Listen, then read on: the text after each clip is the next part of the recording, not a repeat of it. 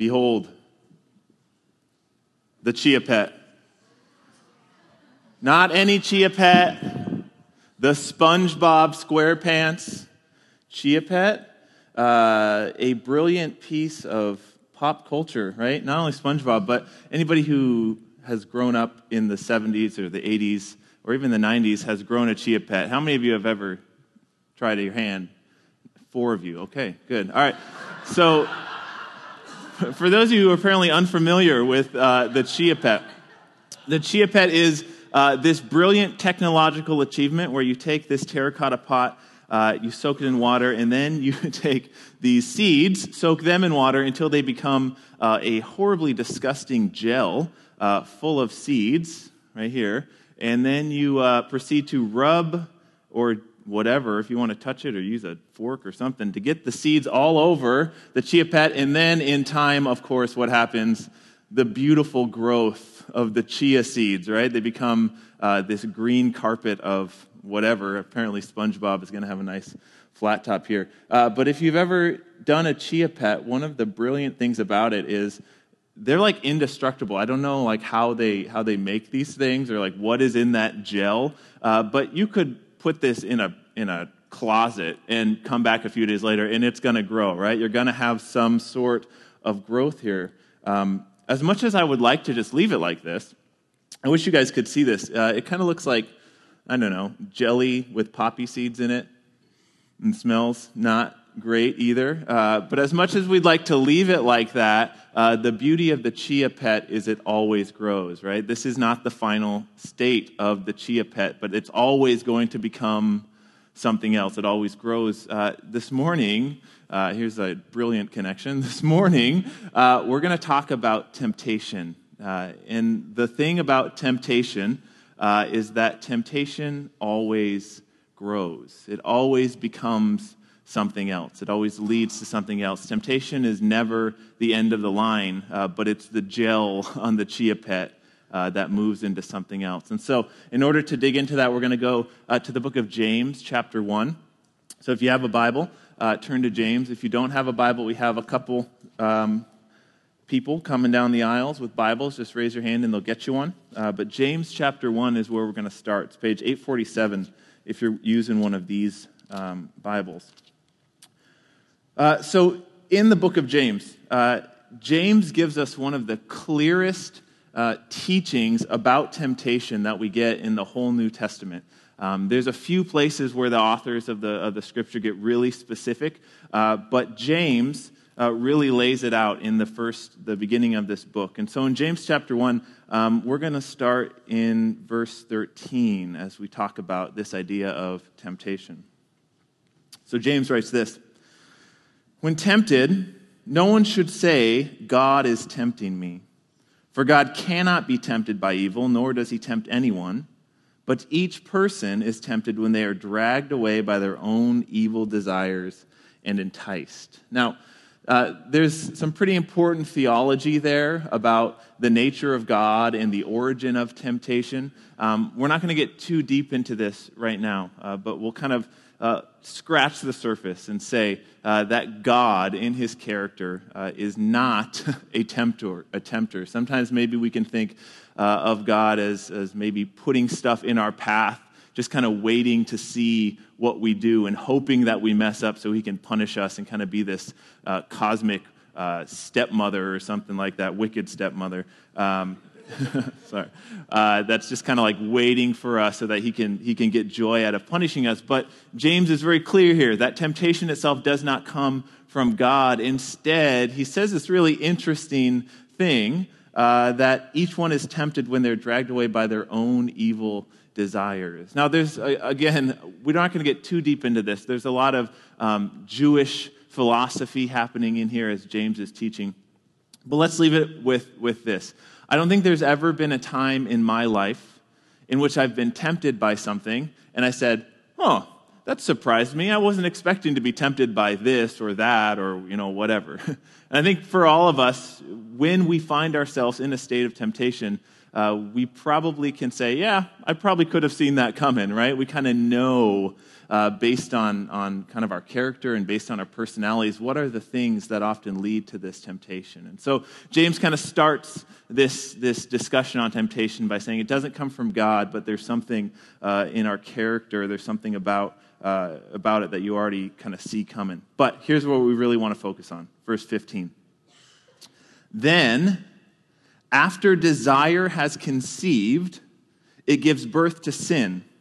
And sin, when it is full grown, gives birth to death. And so James lays out this idea of temptation with a growth pattern. Because for James, and essential to the Scripture, is temptation always grows. It never stops. And so let's kind of explore this. So he says it first begins with temptation and desire. Desire or covet, this word that we used a few weeks ago when Eve, shamad, she looked at this fruit and saw that it was good for something that she thought she didn't have, and so she desired it. But again, that's just the first step, right? Because what James says is that sin and desire conceive, or temptation and desire conceive and gives birth to sin.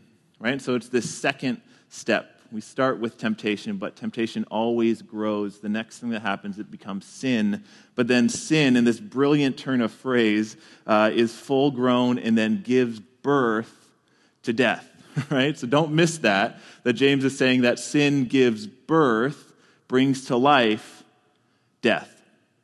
Now, last week, we talked about this idea of death within the Scripture and how the authors of Scripture use it. And there's this very real physical element of it, right? When Eve sinned, her and Adam were cast out of the garden, but they also, for the first time, began to move towards a physical, real death.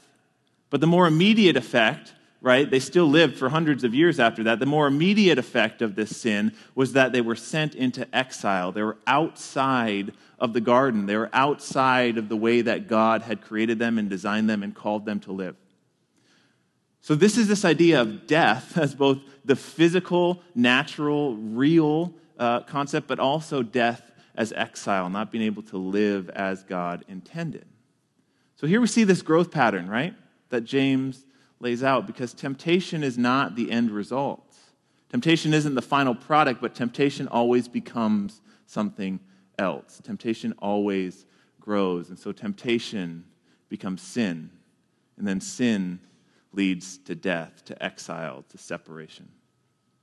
Kind of a bummer. And in fact, we see stories of this all throughout the Scripture. The Old Testament and the New Testament, but specifically the Old Testament, is full of stories of temptation, of people following this pattern, of this becoming real in their lives, temptation leading to sin, leading to death. One of the ones that I think is especially relevant is in the story of the Exodus. So the Israelites have been brought out of Egypt by God, right? God has claimed these people. He's showed his power by bringing them out from under the Egyptians, and now he's moving them into a new existence, a new promised land. Towards the end of that journey, they have to travel up on the east side of the Jordan River through an area called Moab, or the plains of Moab. Now, the king of the Moabites is a guy named Balak. We talked about a story with Balak and Balaam last summer. Maybe you remember this. Balak was the king of the Moabites. And when he hears that the Israelites are coming up through his land, he is freaked out because he knows that they are God's people. He knows that the God that has rescued them has just dismantled the strongest army, the strongest government, the strongest empire in the world at that time. Not only did he dismantle them, but the Egyptians were like, get out of here. They were just absolutely crushed by this God. And so Balak, on the plains of Moab, when he hears that these same people are coming into his land, naturally he's freaked out. He thinks that bad things are about to happen. So at first he tries to get a guy named Balaam, who was like a rock star prophet at the time, a sorcerer, to come and to curse the Israelites to stop them. But that doesn't work out because Balaam's donkey breaks his foot and then starts talking to him and says, "Stop beating me with the stick." And yes, that really is a story in the Bible. And so that doesn't work out. But Balak is not going to rest at that. So he decides, okay, here's what I'm going to do. Maybe a good way to get these Israelites to stop is to distract them and perhaps even convert them to our gods. And so a good way to distract the Israelite men is with Moabite women, especially Moabite women of a certain reputation. So Balak sends these women into the Israelite camp. And the Israelite men, we all know where this is going, right? The Israelite men see these Moabite women, and perhaps they're saying, well, God wouldn't want us to be mean to these people, right? I mean, we can at least talk to them. We can be cordial to them, and perhaps it starts like that. But one thing leads to another, and pretty soon the men of Israel and these Moabite women are doing things that should not be done. And so in Numbers 25 or Exodus 25, it says, I believe it's Numbers, actually, sorry. When Israel was staying in Shittim, the men began to indulge in sexual immorality with Moabite women, who invited them to the sacrifices of their gods. The people ate the sacrificial meals and bowed down before these gods, so Israel yoked themselves to the Baal of Peor, and the Lord's anger burned against them.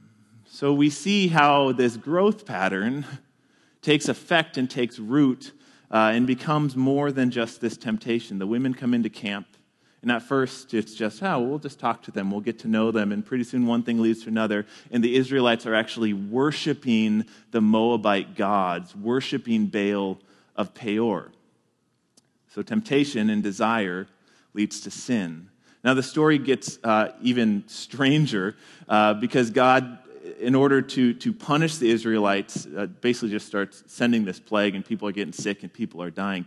The plague ends when a particularly zealous Israelite, a guy named Phinehas, one of the great stories in the Old Testament, goes into one of the tents where an Israelite man and a Moabite woman are, and he takes a spear and he proceeds to thrust a spear through the back of the Moabite woman and through the stomach of the Philistine man, or the Israelite man, and pins them to the ground.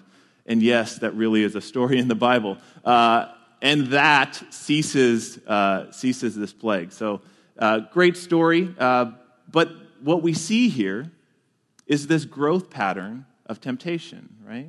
It doesn't just stop with temptation, but temptation becomes sin, and then sin for this Israelite man and the others literally becomes death. But in a spiritual sense, the act of actually worshiping these false gods was a sense of exile and death in itself. And so here we see this pattern because temptation never stays as it was. Now, the reason I think this story is significant is because I think it tells us a little bit about the state of mind that the Israelites were in. Because these were people who were very familiar with the fact that God had claimed them, right? They were God's chosen people. Their parents, and some of them perhaps even themselves, but probably their parents, were physically rescued from under the slave drivers in Egypt. Their parents saw the power of God as he just wreaked havoc all over Egypt. All of these people physically saw the presence of God leading them through the wilderness, a pillar of cloud by day, a pillar of fire by night. So they had this very keen understanding that they were God's people. They knew it. They knew that they had this relationship. And I imagine that knowledge and that status of them being the people of God perhaps led them to kind of drop their guard a little bit. Perhaps they felt, well, we're good, right? God has called us. God has chosen us. God is for us. It's fine if we just talk to these women. And so they let their guard down, and temptation then leads to sin. Sin leads to death. And I think a big part of why this happened was because they thought that, we're cool. Now, turn to 1 Corinthians chapter 10. This is on page 198, if you're following along at home. So 1 Corinthians chapter 10, this is one of the letters written by Paul, who, if you're new to the Bible, Paul was one of the leaders of the early Christian church. And Paul, in 1 Corinthians chapter 10, actually talks about this exact same story. So this passage is really important. It's kind of a passage that's been controversial, and a lot of people have misunderstandings of what's going on here. But let's kind of read through this, and we'll see what Paul is getting at. So in verse 1, he says, "For I did not want you to be ignorant of the fact, brothers and sisters, that our ancestors were all under the cloud, and that they all passed through the sea. They were all baptized into Moses in the cloud and in the sea. They all ate the same spiritual food and drank the same spiritual drink, for they drank from the spiritual rock that accompanied them, and that rock was Christ. Nevertheless, God was not pleased with most of them, and their bodies were scattered in the wilderness." Now, like I said, this is a passage that's caused a lot of confusion because of the fact that Paul is using imagery from Israel, this distinct group of people that God was working with during the time of the Exodus, with imagery from the body of Christ, a different group of people that God was working with present in his time, in our time today. And so what can happen is sometimes people can kind of say, well, Paul is trying to blend these two groups together and saying that the body of Christ is kind of this evolution of Israel. But that's not really what's going on here. Paul is just using examples and painting broad strokes to connect these two. Because even though they're distinct groups of people, there are some things that Israel and the body of Christ do share in common.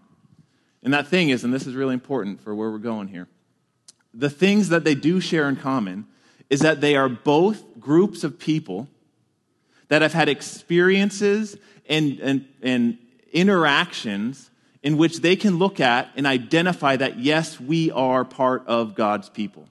And so for Israel, they can look back at this experience of the Exodus.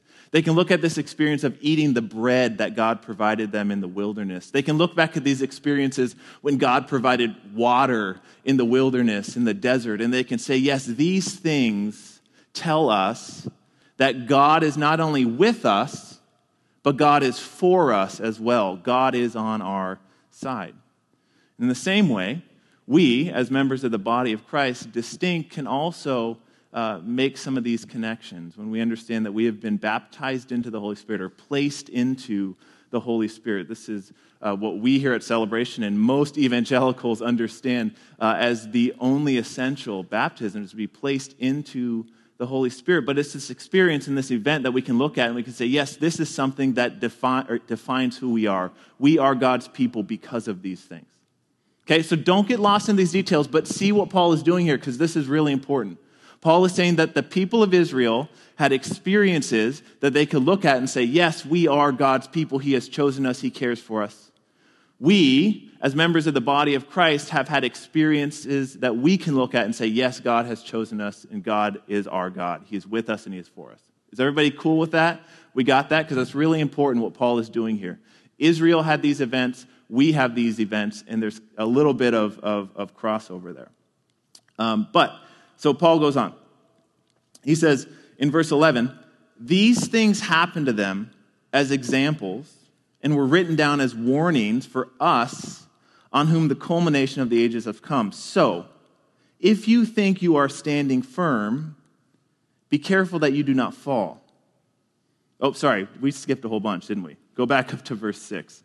Back up to verse 6. Pretend that never happened. We'll come back to that later. Erase that from your memory. All right, verse 6. Paul says this, "Now these things occurred as examples to keep us from setting our hearts on evil things as they did. Do not be idolaters as some of they were, as is written, the people sat down to eat and drink and got up to indulge in revelry. We should not commit sexual immorality as some of them did, and in one day 23,000 of them died." That's our story that we just talked about. "We should not test Christ as some of them did and were killed by snakes. And do not grumble as some of them did and were killed by the destroying angel." So a lot of kind of bummer things happening there. But again, what is the big picture here? What is the core of this teaching? What Paul is saying is that these Israelites got really comfortable with the fact that they were God's people. They got really comfortable with the fact that God had called them, that God was for them, that God was with them, that God was on their side. And that comfort led them to drop their guard And when they drop their guard, desire gives birth to sin, which gives birth to death. Okay? The reason Paul is telling the Corinthians this, and the reason that we're reading this today, is as a warning as well. For us to not get too comfortable with our identity as members of the body of Christ. If you have put your faith in the life, death, and resurrection of Jesus, you are part of this community. What Paul is saying here is don't get too cocky. Don't get too arrogant. Don't think that just because God is with you and for you that you are immune or exempt in any way to temptation, which leads to sin, which leads to death.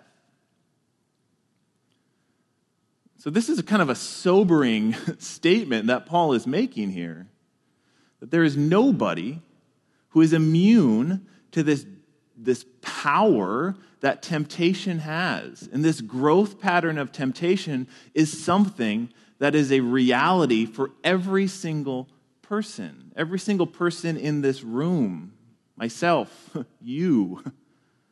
We are all potential victims. We are all in the target, in the crosshairs of temptation, which always grows into something else. So there's no person in here that should ever get to the point where they think, well, temptation, it's cool. That's maybe for them, but God is with me, God is for me. All of us are in this place. All of us are underneath the crosshairs and the targets of temptation. All right, so this is pretty dark. This is pretty deep. We're way down here. Let's start working our way back up. Because it gets better. There's a silver lining. Back to that verse 11 that you never heard before. Verse 11, Paul writes this: "These things happened to them as examples, and were written down as warnings for us, on whom the culmination of the ages has come." So look back at these people, look back at their attitude, and look back at the results of them dropping their guard, and learn from them. Learn these principles. So, verse 12, "If you think you are standing firm, be careful, don't fall, because we're all subject to temptation. But," verse 13, "no temptation has overtaken you except what is common to mankind. And God is faithful. He will not let you be tempted beyond what you can bear. But when you are tempted, He will also provide a way out so that you can endure it."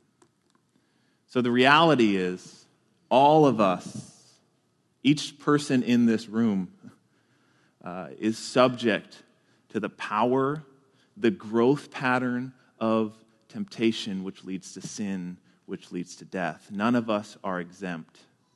However, all of us in this room who have put our faith in the life, death, and resurrection of Jesus are able to approach temptation, are able to sit in these crosshairs, to sit under this dark reality with this understanding that God is not watching to see how we respond to temptation.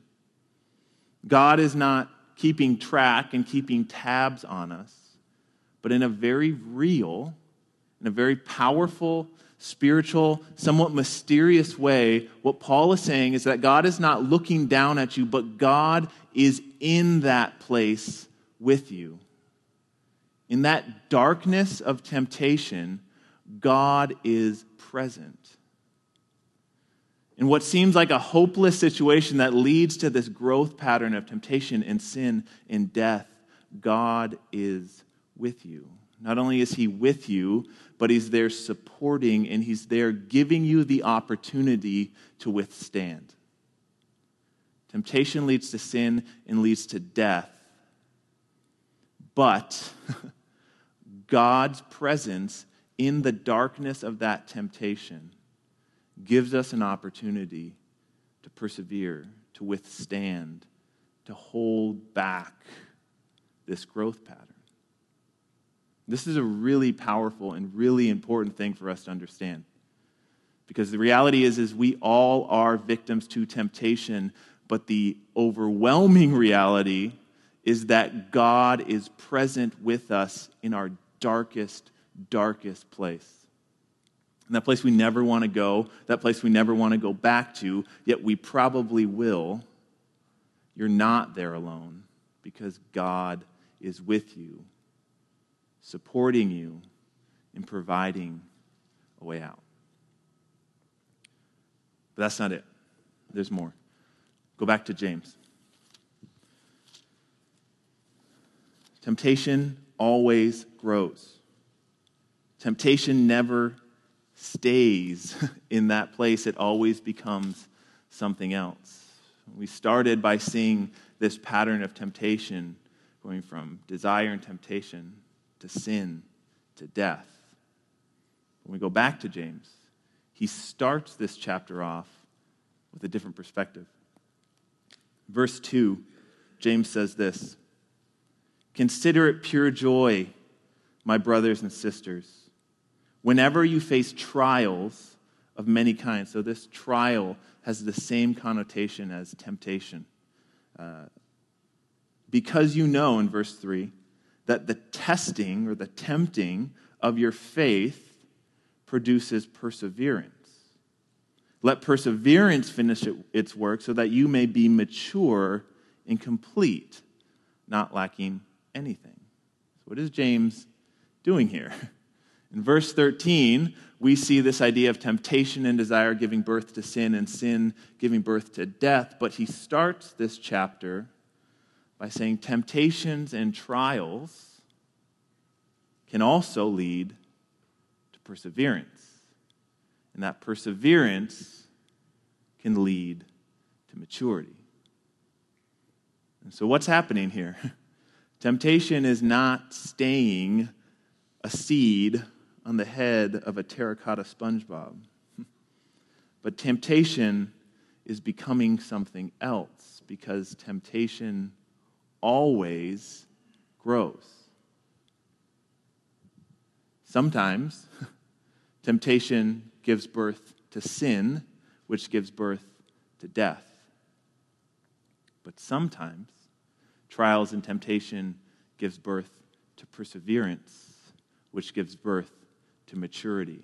Or maybe a better way to put it is a perseverance that leads to knowing God deeper, to being closer to God. But temptation always becomes something else. The questions that we have to ask ourselves and the X factor is, which way does it go? When you face those temptations, do you give in and do you allow it to move into sin, or do you take the support of the God that is with you and say, I'm going to persevere. I'm going to work and live through this, because that perseverance becomes maturity. And so this is the reality, is that we all face temptation. You are not exempt because of anything that you are or done. It doesn't matter if you've put your faith in the life, death, and resurrection of Jesus. I'm glad and hope that you have. But that doesn't stop you or exempt you or keep you out of the crosshairs of temptation. However, what it does is it gives you an opportunity to change the growth pattern, to shift the trajectory. Instead of a movement to sin and death, the perseverance that is provided through God is something that actually leads to growth into life. So I guarantee you that today, or this week, but I'm going to stick with today, you're going to find yourself in that place of temptation. Something that you probably already know where it's coming from. That temptation to go to that website. That temptation to talk in that tone. That temptation to look at that person as a thing rather than an image of God, that temptation to eat that thing or to watch that thing or to do that thing, right? We're all going to face this opportunity to step into a growth pattern. The temptation that you experience is not going to stay a temptation. It's going to become death, or under the perseverance that's available through God, it's going to become life and maturity. So which way is it going to go? Right? There's this really cheesy saying that's really wrong that says something along the lines of like, there's a wolf inside of you, which, they're fighting. Everybody heard this? There's like two wolves fighting inside of you. Which one wins? And it's the one that you feed it. And I can see where you're going with that, but here's the thing. If you have put your faith in the life, death, and resurrection of Jesus, good has already won. It's not a fair fight because the perseverance that comes from God is already stronger than the sin that leads to death. You already have a way out. It's there.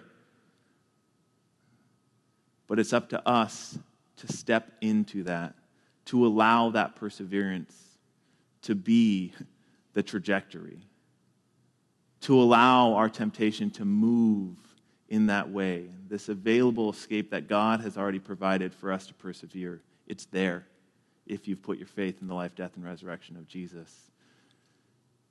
And so, may we be people who step in that direction.